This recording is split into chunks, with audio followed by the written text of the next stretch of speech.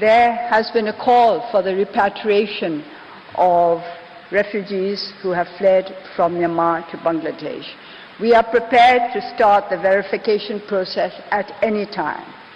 A verification process was set up as early as 1993, and based on the principles to which both countries agreed at this time, we can continue with the verification of those refugees who wish to return to Myanmar. We are ready to start the verification process at any time, and those who have been verified as refugees from this country will be accepted without any problems and with full assurance of their security and their access to humanitarian aid.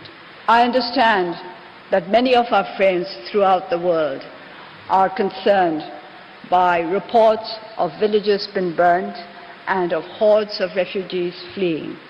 As I said earlier, there have been no conflicts since the 5th of September and no clearance operations. We too are concerned. We want to find out what the real problems are. There have been allegations and counter-allegations, and we have to listen to all of them. And we have to make sure that these allegations are based on solid evidence before we take action.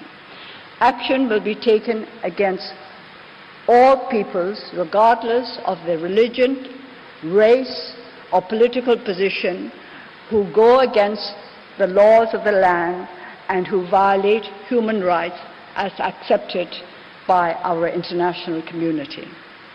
We have never been soft on human rights in this country.